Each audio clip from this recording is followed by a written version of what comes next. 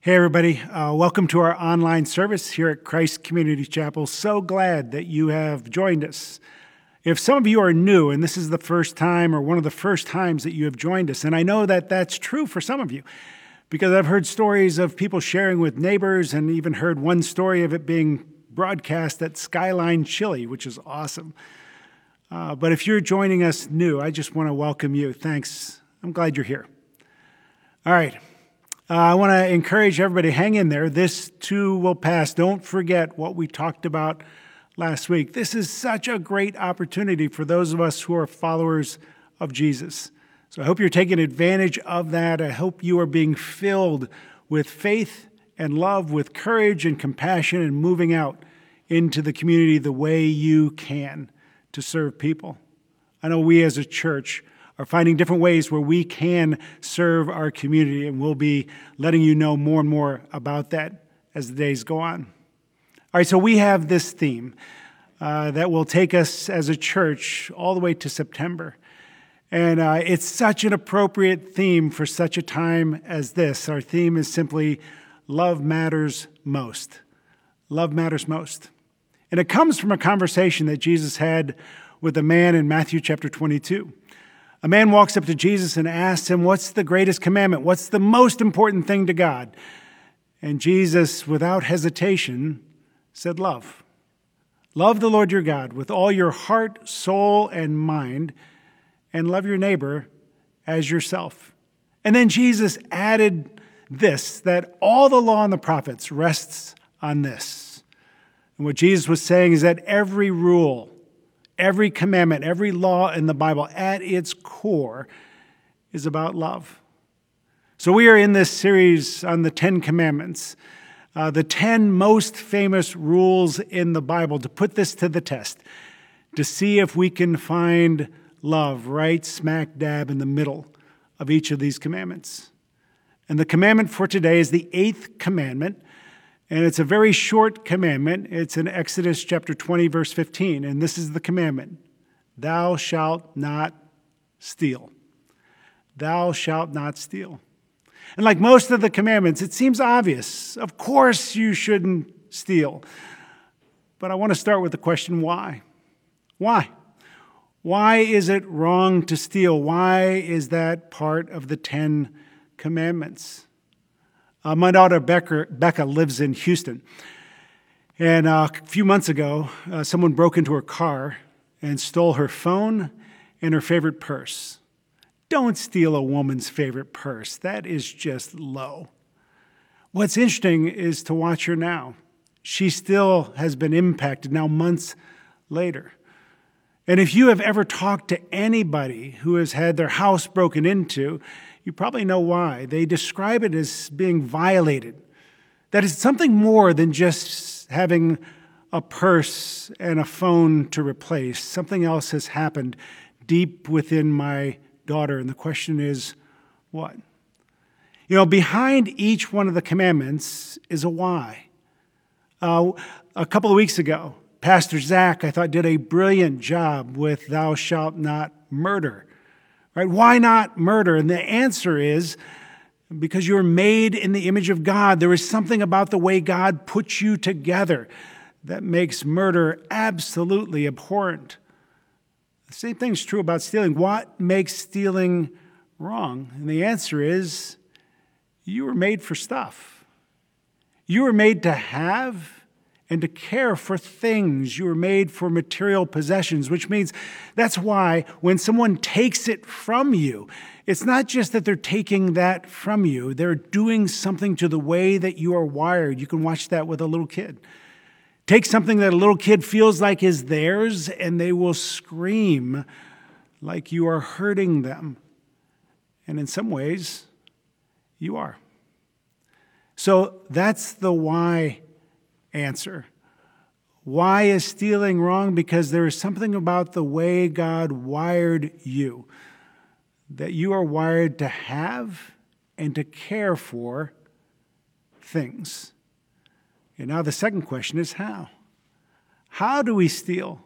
And this is where it gets interesting, and this is where it gets kind of more appropriate, this commandment more appropriate now than ever in the midst of this coronavirus. Because there are two ways to actually steal. There's wrong taking, and there's wrong keeping. Wrong taking and wrong keeping. The wrong taking is pretty straightforward.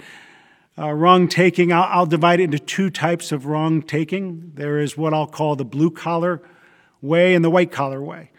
Blue-collar stealing is what happened to my daughter. The smash and grab kind of thing, breaking and entering, it's easily quantifiable. What'd they steal? A phone and a purse. And then there's white-collar stealing, which is a little bit different. It's a little bit harder to track. Just a little while ago, I was talking to a young man, and he was one of the highest performers in his company, but he's a little disgruntled with his company, and he told me, you know what, I'm just coasting now. I'm doing as little work as possible. And I thought, every employer is paying their employees to do their very best work. If you are employed by somebody, you are being paid for your very best effort. When you do not give that effort, then you are doing a wrong taking. You are stealing from that company. It's harder to quantify. Calling in sick when you're not sick, wrong taking. I had an insurance company one time, keyword there, had, because every time I made a claim, it was rejected. And I would call them and I would say, listen, I can't believe you rejected that claim. I'm reading my policy. This is what it says. And they would begrudgingly then say, okay, we'll cover it. Everything they would reject, and then everything they would cover. And I started to think, wonder if that's just their MO. I wonder if they've been told, reject every claim, even if we're supposed to cover it, and then maybe they won't fight back. Listen, if you are in a company like that, that is wrong taking, right? You owe people things, and if you refuse to do what you say you would do, then that's a wrong taking. But here's where it gets interesting when we talk about wrong keeping. Paul the Apostle in the book of Ephesians, when he talks about the eighth commandment, he says this. This is in Ephesians chapter 4, verse 28. He says, let the thief no longer steal, but rather let him labor, doing honest work with his own hands, so that he may have something to share with anyone in need. Okay, here's a riddle. When does a thief quit being a thief? And you'd think the answer is when he stops stealing. Paul actually says the answer to the question when a thief quits being a thief is not when they stop stealing, it's when they start giving. And that's where wrong keeping comes in. It's interesting the way different governments are set up. The American government is set up on American capitalism, which says, according to the Fifth Amendment, that you have the right to own private property. So your property is yours to do with what you want. Communism, on the other hand, says the state owns all property. You have nothing to do with what you want. Christianity says that God owns property, and you are a steward of that property and of those resources. And that's a difference. Right? That's why God would say what he says in Malachi chapter 3. This is God speaking. He says, will man rob God? Yet you're robbing me. But you say, how have we robbed you? In your tithes and contributions. In your tithes and contributions. God says you can rob him by keeping. He doesn't say, listen, I think you are too stingy. I think you shouldn't be miserly with what you have, with your possessions. What God says is if you are not being generous, if you are not giving, then you are actually robbing me because all that you have is mine. Let me give you an analogy. I have a friend who's got a family foundation. If my friend came to me and he said, Joe, I think you are a great guy, and I want to give you a chunk of my family foundation, and you can do whatever you want with it. You can take Karen out to dinner. You can go on nice vacations. You can even build a bigger house if you want to. But I want you to know this. There are two things that I really care about. I care about people in need, and I care about the church. So I want you to, every year, whatever the foundation earns or whatever you have, I want you to give 10% to those two things. And if you find a church that cares for people in need, you can give it all there. But you give to those two things. How would you feel about that? Would you just say, oh, that's awesome. I get up to 90% to do with whatever I want. But he says, you do this with 10%. Now, if he comes to me in a couple of years and he says, hey, Joe, tell me, how are things going? Who have you been helping? How have you been supporting the church? And I say, well, to be honest, I haven't really been doing that. How do you think he'd feel? I don't think he would say to me, listen, I want you to be more generous with your money. He would say, listen, Joe, what are you doing with my money? See, what God says is that every single thing that we have used, any of us have used to make money, he has given us. He gave you life. He gave you your mind. He gave you your opportunities. He gave you your health. If the coronavirus has taught us anything, it shows us how fragile we are and how fragile the world economy is and how everything is really out of our control and in God's control. Okay, so that brings me to the third point. You have to listen to this. Don't quit listening because this is important. How do we become generous people? And the answer is not an ought. And when I say that, what I mean is that I don't want you to go, oh, okay, now I feel guilty, and Pastor Joe wants me to give more, and of course he's trying to make this plea for the church in some backwards way. That's not it. That's not the way you're going to change.